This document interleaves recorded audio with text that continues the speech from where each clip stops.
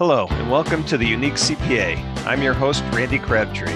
The goal of our show is to keep you at the forefront of the changing face of public accounting by having conversations with fascinating leaders and bringing you their stories, insights, and advice.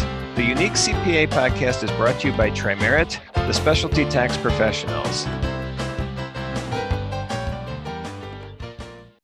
Today, we're going to continue on the series that we began last episode 46, on the employee retention credit. If you want to get deep into the employee retention credit in general, go back and listen to 46 before we move on with this episode today. But I will give you a quick recap. So we're going to do the employee retention credit today. We're going to go industry specific. We're going to do this for the next few episodes. We will discuss service industry. We will discuss nonprofit.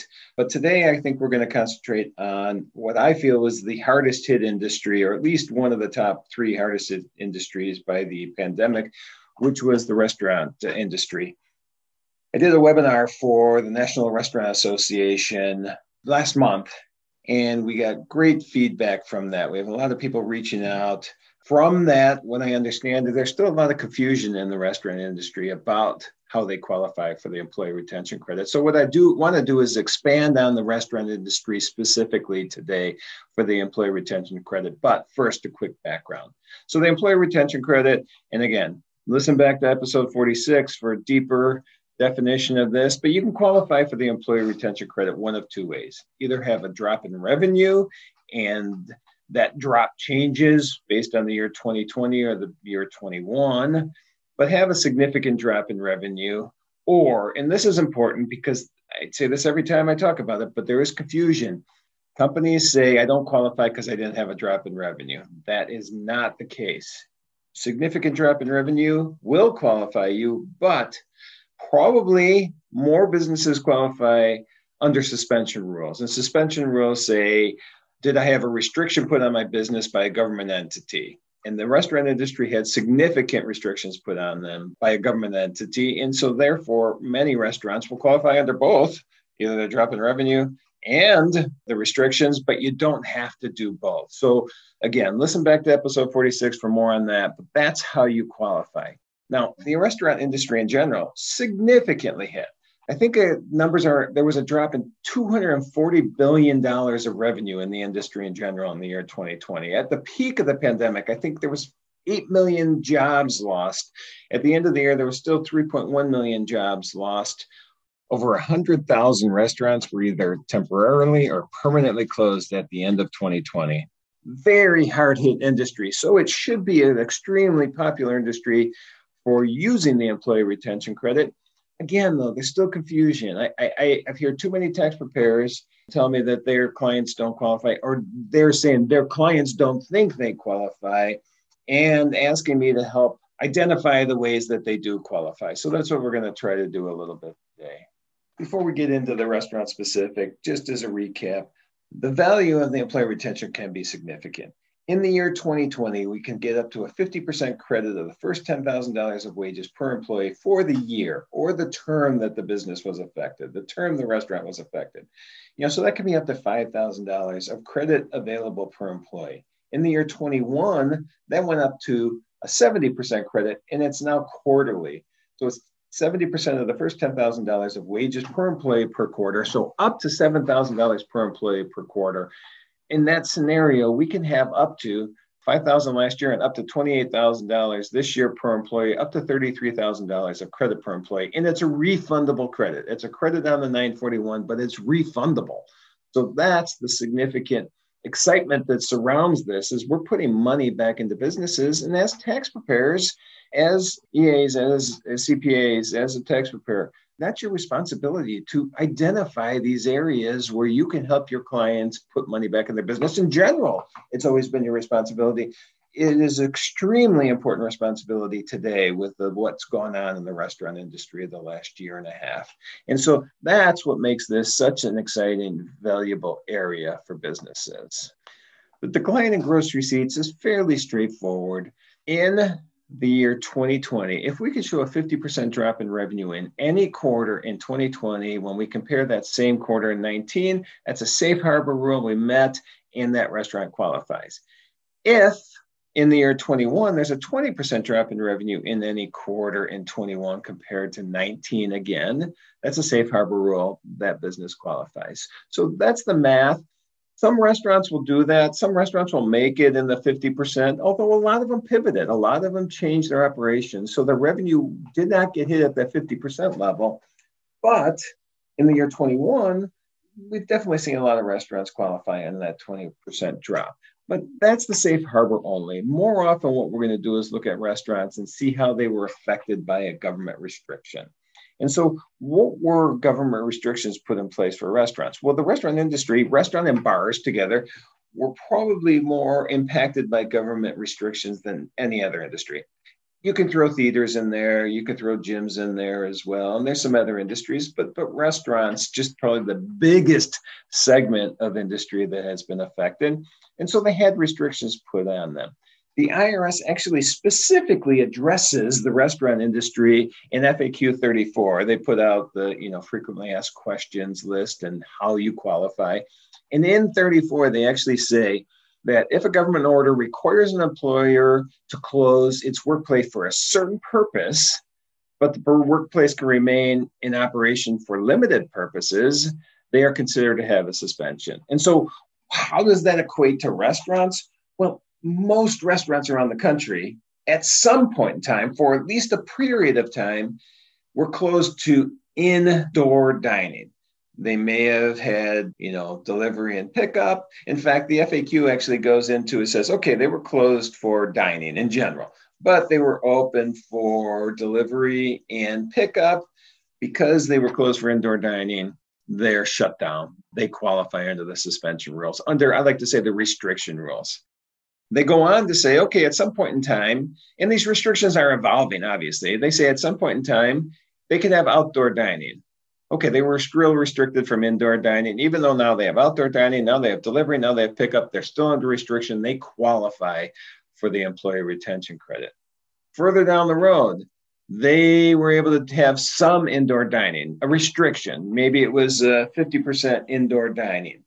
Well, they had 50% indoor, they had full outdoor, they had pickup, they had delivery. They still qualify for the employee retention credit. This is the IRS's interpretation directly in FAQ 34.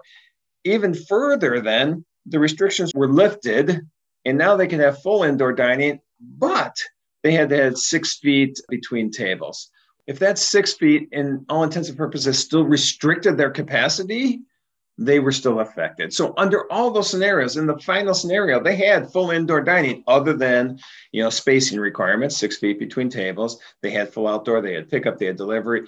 In the IRS's eyes, they are still qualified. So that can give you an idea of how a restaurant in general can qualify. These restrictions were in place, and these restrictions evolved over time. In this business, this restaurant qualifies under all those scenarios. Again, it's directly from IRS's FAQ number 34. So when we look at this in general for a restaurant, if we have a drop in revenue for a restaurant that qualifies safe harbor rule, we qualify for that entire quarter we have the drop in revenue. If we're qualifying under the suspension rules, then we have to determine the term of the suspension, and that's the term that restaurant qualifies. So for many restaurants, those suspension rules went well into 21. I mean, they started in mid-March of 20, and a lot of places didn't have full capacity indoors until June of 21. And unfortunately, that could get restricted again. So we'll have to watch that and see what's going to happen in the future here. But that restaurant's going to qualify most likely for a 5-quarter period. Again, for the restriction rules, we look at the term of the suspension. So we look and see how long that has been affected. Now, I obviously want to be able to quantify that restriction in some way as well. Here is a suspension that has affected us. I want to be able to show that there was an effect. Doesn't necessarily mean there's a drop in revenue. Like we said, you could have pivoted, you could have changed, you could have went all delivery. Delivery is fine, but you probably have extra expenses. You probably used outside services for delivery, or you even pivoted with your own employees and you turn them into delivery personnel rather than waiters and waitresses and bartenders. still qualify, still have that. Maybe we have additional expenses. Maybe revenue stayed up. That's fine. Revenue can stay up. But if we were restricted from being able to conduct that restaurant business or that bar business as we would have pre-pandemic, we are still affected. So we can look at financial statements. We can see an increase and maybe an expense here, even without a drop in revenue. Maybe we have a drive-through, and drive-through business went through the roof, but we were restricted for indoor dining. And if indoor dining was more than a nominal portion of our business in 2019, that's a secondary safe harbor rule. If we look at your 2019 financial statements, and they can be broken out into segments of revenue or segments of hours worked by employees, and we can determine that a more than 10% of your 2019 hours worked or revenue segment of your business was affected by a suspension. In this example, indoor dining was more than 10% of our revenue in 2019, even though we have a drive-through and that more than made up for the lack of indoor dining. We still qualify because we meet the secondary safe harbor that shows that we have had a suspension to more than a nominal portion of our 2019 business. We can look further in restaurants. We can start to analyze our ticket count, average ticket count, review the POS system for types of sales we were doing. Maybe we introduced new products and services. Maybe you start doing virtual tastings online, virtual menu selection. You generate additional revenue. That doesn't matter again. The fact that we had a more than nominal portion of our business affected by a suspension is really all we want to look at to determine if we qualify. IRS FAQ 30 actually talks about putting a restriction on the business. Was there a limitation in how often you could turn over a table, how often you can use a private room? Were your hours reduced? Was your capacity reduced? Did you have social distancing requirements? Did you have sanitation requirements that restricted your ability to turn over a table timely? All these things for restaurants at some level were in place for most businesses around the country, but not only direct restrictions, direct suspensions affected the restaurant business, but indirectly. There's another FAQ that talks about where our suppliers are affected. Did we have a food supplier that was somewhere around the country affected by a government suspension, a government restriction, and that trickled down to us, and that restricted our ability to continue to operate our business, and not necessarily food, other services, supplies that you needed in your restaurant business. Were those businesses affected that again trickled down to you as a restaurant or bar owner? If so, you can qualify for the employee retention credit.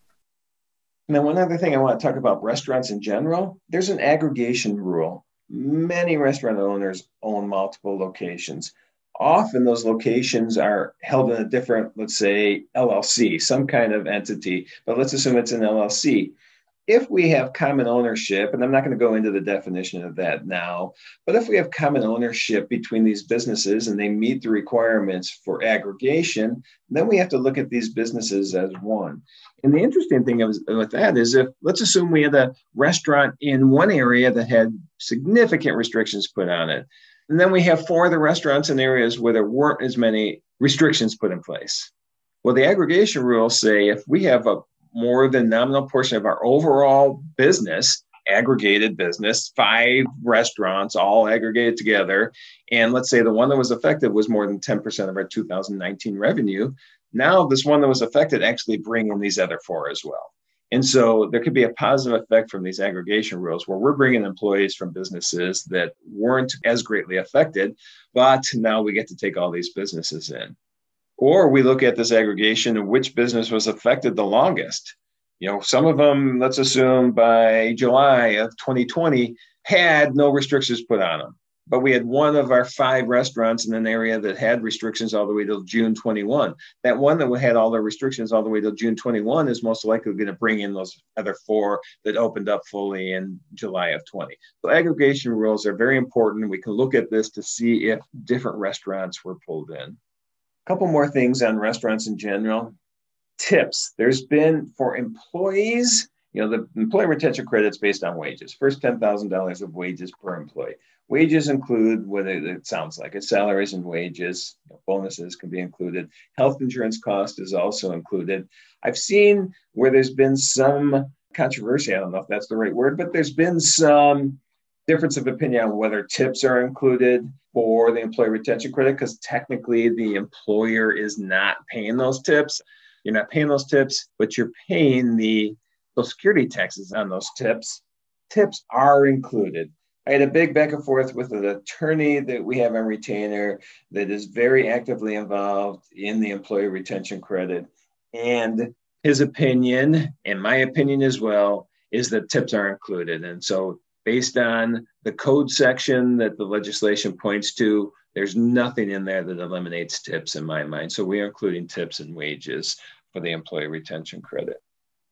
The one thing with eligible wages to be aware of is anybody that's a more than 50% owner is unfortunately appears to not be included in the employee retention credit. I honestly, personally don't see where that is in the code, but again, talking with our lawyer, they are saying that the intent was that anybody more than a 50% owner of a business shall be not included in the employee retention credit, and that includes anybody related to that more than 50% owner. If you're a 50% owner or less, you are included in the employee retention credit calculation.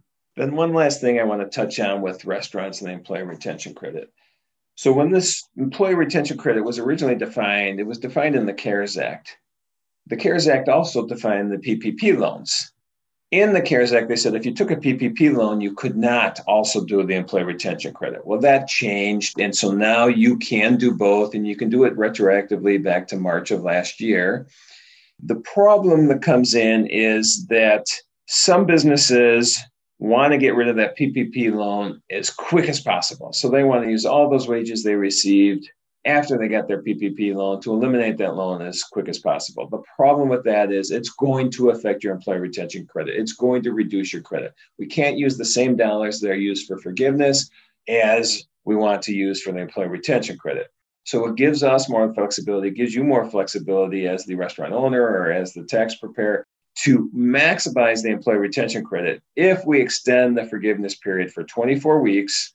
Now, for PPP1, we probably got forgiveness on most of those, if not all of those at this point. We have to live with whatever was used for forgiveness. In the year 2020, it's easier to maximize the employee retention credit because we have, for most restaurants, the entire, let's say, 9.5-month period to try to maximize each employee up to $10,000 of wages, which is the max wages we can use for the year. For the year 21 and PPP, it's going to get a lot more important to, again, extend that forgiveness period for 24 weeks, because not only do we need to try to maximize each employee up to $10,000 for the ERC, we need to try to do that quarterly.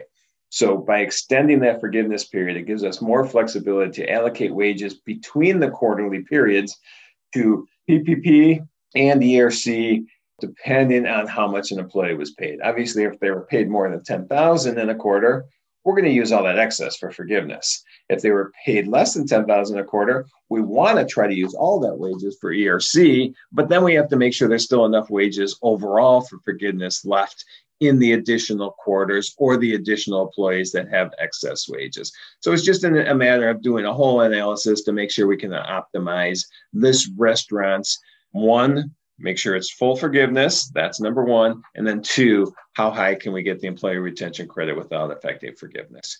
So that's going to be the last thing that we need to be concerned about with the employee retention credit for restaurants. Very important aspect. And then once we have done all that, once we figured out what the benefit is, the credit is claimed on, most likely you're going to claim it on the 941X, an amended payroll tax return.